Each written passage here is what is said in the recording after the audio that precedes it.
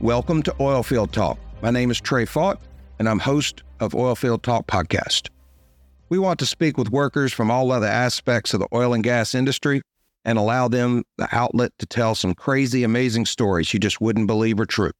Not just the wildcats, the drillers, the roughnecks, the roustabouts, but the land-based offshore drilling operations, service companies, vendors, third-party personnel, production, transportation, all aspects of the industry that provide expertise throughout the oil field industry. But each of these have many, many hilarious stories to share about their time in the oil patch. I have no doubt that we will be able to share entertaining stories or tell tall tales that anyone who works in the industry will appreciate and get a hearty laugh while listening. But this is also going to be a family podcast. We'll be able to invite our families at home to listen. Although they won't believe half the stories we share, they may have a couple of dozen questions.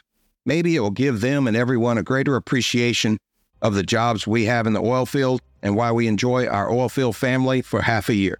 So please take an hour or so out of your day, give a listen to the Oilfield Talk podcast. Hope you enjoy the stories as much as I enjoy bringing them to you. This is the beginning of the first interview I did with Mr. Kelly. Unfortunately, I had been recording all day and wasn't paying attention to my equipment, and it cut off at about 20 minutes. So I ended up having to go back and record Mr. Kelly again, which is what you heard in episode 19, the New Mexico Junior College. But we had such a great conversation. I wish I was able to capture it all. We talked about Mr. Kelly's teaching of the drone class, which I wanted to include. So I decided to include this as a bonus episode. So it takes somebody like you, and you go from not knowing what you're doing to being a superstar. Come on. Being able to do... Are you the drone master? Being a videographer, a photographer, and I'm not much of a photographer at all. Man, that drone takes beautiful pictures. You don't have to be a good photographer to get awesome pictures out of it. And I would rather use that for photography than my phone or than a regular camera. Pretty awesome. Anyway, we'll go fly if you have a minute. Do you teach that school? Yeah, so it's a one-day class, learn to fly, and then we have a second day that's separate.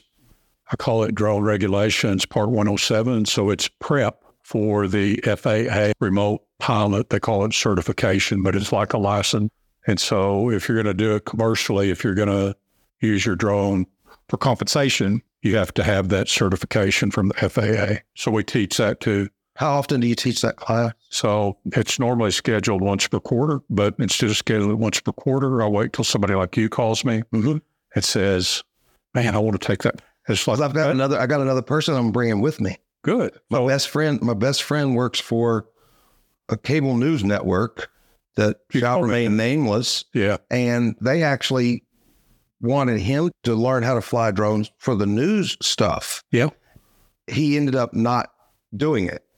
What a cool concept. I'm sure he would love to learn. Yeah, we'll both just come out here and spend a few days and take a drone class. So the first day is extremely expensive. Uh-oh. So it costs $42 for the class. But after you take the class... Well, have to take a loan. After you take the class, you're going to have to buy a drone. That's the expensive. I thought I have one of these. That's what you're trying to do right now. You must sell drones on the side. No. Do you have a used drone lot that I can go select a drone? So I have two of them I'll sell you. I'll sell them cheap. Oh, they're in pieces? Yes. It crashed. Oh. And the other one I got as a replacement for it. I bought it refurbished. It stayed refurbished for about a month, and then it became crashed. Your own personal drones or? No, so I have a personal one that's in good shape, but then I was allowed to buy two new good ones, which we train with now. Good. Yep. I'll take your trash. I'll put some duct tape and some baling wire and a little super glue, and I'm going to get those drones flying. Yeah, some duct tape too. It's got to be the air quality, you got to have that aviation duct tape. The 100 mile an hour. 100 mile an hour tape. Yeah. So tell me about your program. You're the director of oil and gas technology at New Mexico Junior College. Mr. Yes. Kelly Tooker. So I've been here for exactly 10 years, and it's been fun. So I'm retired from the oil field. I tried the retirement thing, and it was fun for about 3 months, but my wife was still working.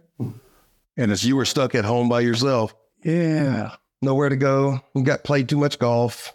And I kept having headhunters call me, want me to go back to work. And it's like, there was one of those jobs I wanted, and I screwed up the interview real bad. I guess maybe it worked out. It wasn't meant to be. Exactly. Yeah. And then what did you do? What did you do in the oil field? Started out in the oil field a long time ago in the late 70s, working for a company called Dowell. Yes. That got bought by. I remember Dowell. Yep. So now I guess there would be Schlumberger Pumping Services or something. And then ended up with another company that later became BJ Services. Yes. BJ Services became Baker. That's when we departed ways at 55 with a golden handshake. There you go. Whereas my boss, he called it a silver balloon. Wasn't a golden parachute, and it wasn't even a silver parachute, right, but a silver balloon, which is good. I truly hated them. It was miserable. So anyway, found an ad in the paper, came, and man, I loved it. And my favorite part of this job is that title, director. I love being a director. I've always wanted to be a director. I love it. So my granddaughter thinks she's an actress, but you know what? I'm a director. Sorry, honey. I got you beat. Yeah. How long have they had this department that long, or were you part of the original? New Mexico Junior College is located in Lee County. And at this point in time, we're the largest oil producing county in the United States. We're definitely the largest in the Permian Basin. And this is our community college. They didn't have any oil and gas training when I got here, zero. So they were looking to start this workforce training program, which I did. There was nothing here. It started from ground up. And so the first month I was here, I'm pedaling around trying to develop some programs. And the vice president comes in and he says, Kelly, what are you doing? And it's like, well, I'm working on some training programs. He goes, we got a $500,000 grant that we've had for 5 years. It expires in 4 months. Spend some money. If we don't spend it, we're going to lose it. So my next 4 months was spending money. And it was hard because the oil field was booming. It was hard to get people to do stuff, outside equipment and whatnot. But it was fun. And you saw some of that, our location with that money. That is neat. It's all new to me. We were talking yesterday while standing there watching the class. I've been in oil offshore. I don't know what any of that stuff is. When you said a battery, I was just thinking the exact same thing Don was talking about, the newbie, because I was a newbie. I'm sitting there looking for a car battery, a tractor battery, a battery, a box of batteries. I'm looking for a battery, and it's the whole pad that we're standing on. Yeah. This new terminology. So that'd be a good trick to pull on somebody, put them on top of the tanks and say, can you point out the tank battery? Well, it's the proverbial sky hook. Yeah. It's the tank battery. There you go. So anyway, we got that built, and I started developing programs, zero marketing out here. So everything is just word of mouth. No, word of podcast. And now word of podcast. You're absolutely right. I'm fixing to make this place, world famous. Plus Monica, the ambassador. That's right. Ambassador. Monica's the ambassador. I'm the front page of the newspaper. You're the director. We've got the foundation right next door. We're going to make this place famous. All right. Or infamous. Which one is it? Infamous, probably. I'm on the infamous part of my career right now. Hey, you've done a great job. I mean, have you actually stepped back and taken a look at what you've done? It's living on the inside is sometimes not nearly as impressive as somebody like myself. Drive up, see the side of the building to find out and learn what y'all are doing. Your class is amazing. We were talking yesterday about the lady who was a cashier at Walmart for 30 years, 20 years, however long it was, and decided she wanted to try this.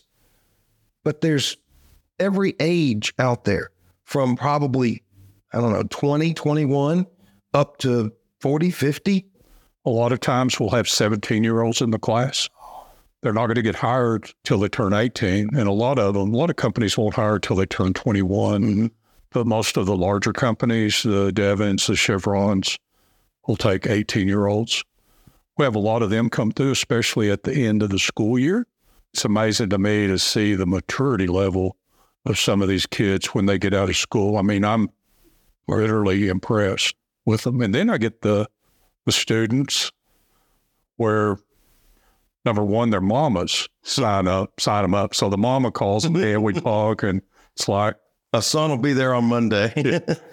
Are you going to enroll? Oh, no, I'm going to enroll my son. It's like, oh, gosh. And that never works. No, never works when the mama signs them up. And then I got one now where the fiance is signing up her unemployed soon-to-be.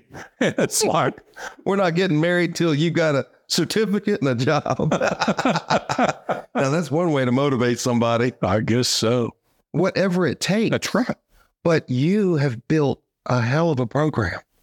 So my favorite part of the program is, and this is something I never experienced in my oil field career, is helping people. So there's a reward, and this is what you'll hear from Don too, that we're changing lives, possibly generational type things. So it's a cool deal. And so one lady we had come to class had worked at the place down the road down there. She was, her kids were all on Medicaid and food stamps and this and that, although she had a full-time job working at kind of a reputable place. She came here, she got hired a month after she finished. Talking to her, it says one of the hardest things she had to do was give up all of that government support. Right. She didn't need it anymore. Right. But it was hard since she'd been on it so long to get off of it. And she's doing great. Her family's doing great. And there's lots of stories like that. Has she spread that within her family? Like, has her kids seen it and said, I can do that? Or, and that's what you mean by generational changes. I'm a natural teacher in the fact that I like to help people understand. And sometimes I'll even stop in the middle of the podcast and give them the simple version when we're talking technology or we're talking about something. It's like, all right, hang on a second. Let me explain what we're actually saying, because I've got people listening who are the wives, the girlfriends, the kids of oil field. They're not in it, but they enjoy hearing the stories. I want them to be sure to understand. And I've put some stuff up on my website and up on my Facebook where it explains that, like the little animation videos and stuff like that. I enjoy watching those. So I'm going to share that for my own self. Sure. But then all the listeners that go through there, they're going to learn something as well. Well, you've done an outstanding job. So give me an idea of what this workforce group teaches. What kind of classes? So we've been doing this pump operator or pump. And so we call it lease pumper. Lease pumps. Training people to be entry-level lease operators. And so a lease operator in the land-based oil field takes care of all the wells and all the batteries. So a lease operator is going to work for an oil and gas company, and they go out every day. They check pumping units, they check gas wells, gas lift, whatever's on that location. They make sure it's working at an optimum level. They measure how much production, how much oil, gas, and water they produced. Everything's working good. They go to the next location. In the old days, they might have 30 of those locations to check and maybe 3 or 4 or 5 batteries. In today's world with automation, they might have 100 wells that they check and maybe 6 batteries. In a day or in a day? No, every day. So yeah, they're responsible for those 100 wells, but with technology, they can check a lot of them with their computer. And if everything's working, remote access, they don't have to go to that battery that day, that well that day. If there's no indicators, again, I'm going to explain a little differently from what I'm understanding. Please correct me if I'm wrong. You're taking a 20-year-old that's never done anything in the oil field. In a 2-week course, you're teaching them to be responsible for not just the wellhead, but the productivity of that wellhead through the battery. And that battery, I'm going to take some pictures and put it up on the site. But that battery is where the raw crude comes out of the ground. It goes through a heater and gets thinned out and treated. Some gas might come off. It starts to go through a water separator and then eventually goes across to the tanks. Now, there may be 10 or 20 more processes, but I'm just trying to do a real basic sketch in your mind's eye what he's talking about. And that 20-year-old is responsible for 40 or 100 different site locations to make sure that those wells are producing correctly, properly, and does the maintenance on them. So you teach them how to maintain the well, fix the little valves that might need to be checked or fixed or repaired. It's a wonderful program. It's a solid, has to have it in the oil field. Every operator has to have that person to take care of their wells. Somebody has to do that. And you're training people to do that. And so the typical person that finishes this program will go to work as possibly a contract pumper, looking for a company that supplies pumpers to the oil and gas company. Typically, they're going to start out in the range of maybe $28 to $32 an hour. Good money. 50 hours a week, you're talking $70,000, $80,000 annual salary.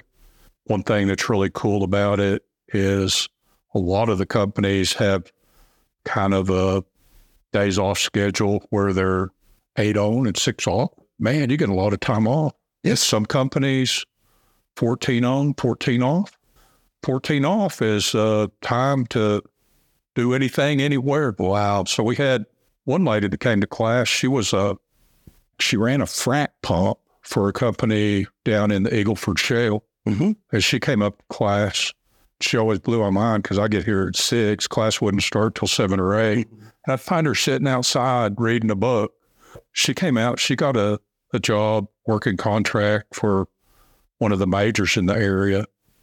14 on, 14 off. So they put her in a man camp. She's from Houston, which worked perfect. Yeah. She didn't have to have an apartment. I travel for work too. Yeah. So yeah.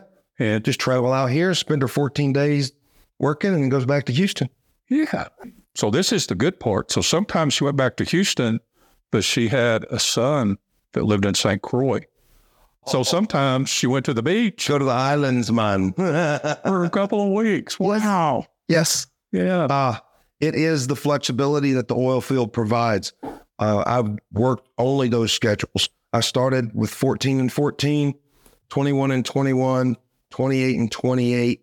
And believe it or not, there was about a year and a half, I worked 2 months on and 2 months off. But that was flying halfway around the world. Yeah. Planes, trains, and automobiles to get to work. By the time you got there, you don't just turn around and leave. So my biggest fear of having one of those jobs is that's a lot of time off to spend money. It is. Yeah. Well, that's what I'm doing now. I'm spending my money, traveling around, recording, folks like you. And I'm serious. We talked about the drone stuff, and yeah, I'm probably going to put it in the podcast. Why not? It's another thing that's being taught here. I'm going to promote this. I'm going to come back out here and learn how to fly a drone. And if you're not careful, I'm going to come out here and go through your 2-week class, and I'm going to get that credential. Why? You work offshore. Why not? It'll give me a good understanding of the basics of land-based, and I'm getting a lot of my stories from land-based. I need to understand that. Sure. And I love to learn. So what's 2 weeks? For me, 2 weeks is like 100 hours of my life that get up, go home, eat supper, go to bed. So anyway, yeah. Anything else you want to discuss? So let me emphasize that our 2-week class, there's no certification to be a lease operator. It's just a certificate of completion that shows that you've learned the basics and fundamentals of that. Also, just going back to what that 20-year-old does. Think about in today's environment that, I don't know about offshore, but onshore, at least in the Delaware Basin, it might cost $15 million to drill a well. Maybe you're responsible for 20 of those. Maybe you're responsible for 50 of them. That's a lot of responsibility. Man, that's a huge amount of assets that you're responsible for.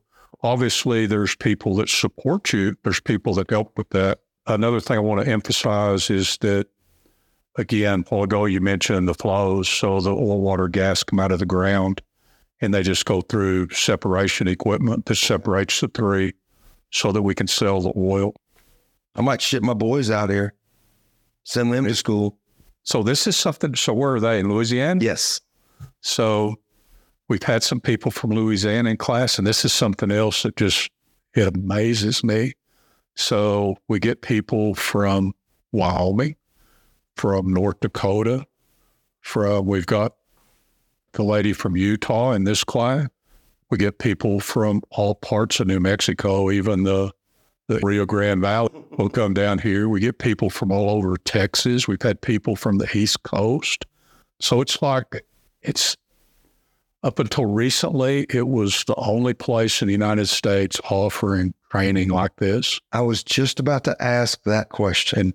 Where else does somebody learn to be that competent person, which is what they are? You know, recently, you've met the guy from Utah. So Uinta Basin Technical College is offering something similar, not quite the same. It's a 1-week type training, but it's kind of the closest thing we've got. I've had other colleges call, and they don't want to develop their stuff. They want to steal my stuff. And that's when the tape stopped. Thanks for listening.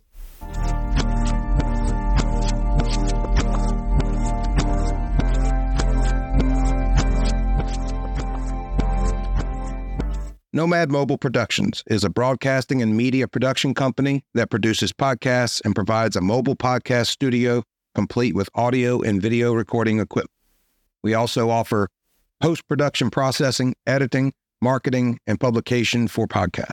Our mobile production studio will come to you. Visit our webpage, nomadmobileproductions.com, or our Facebook,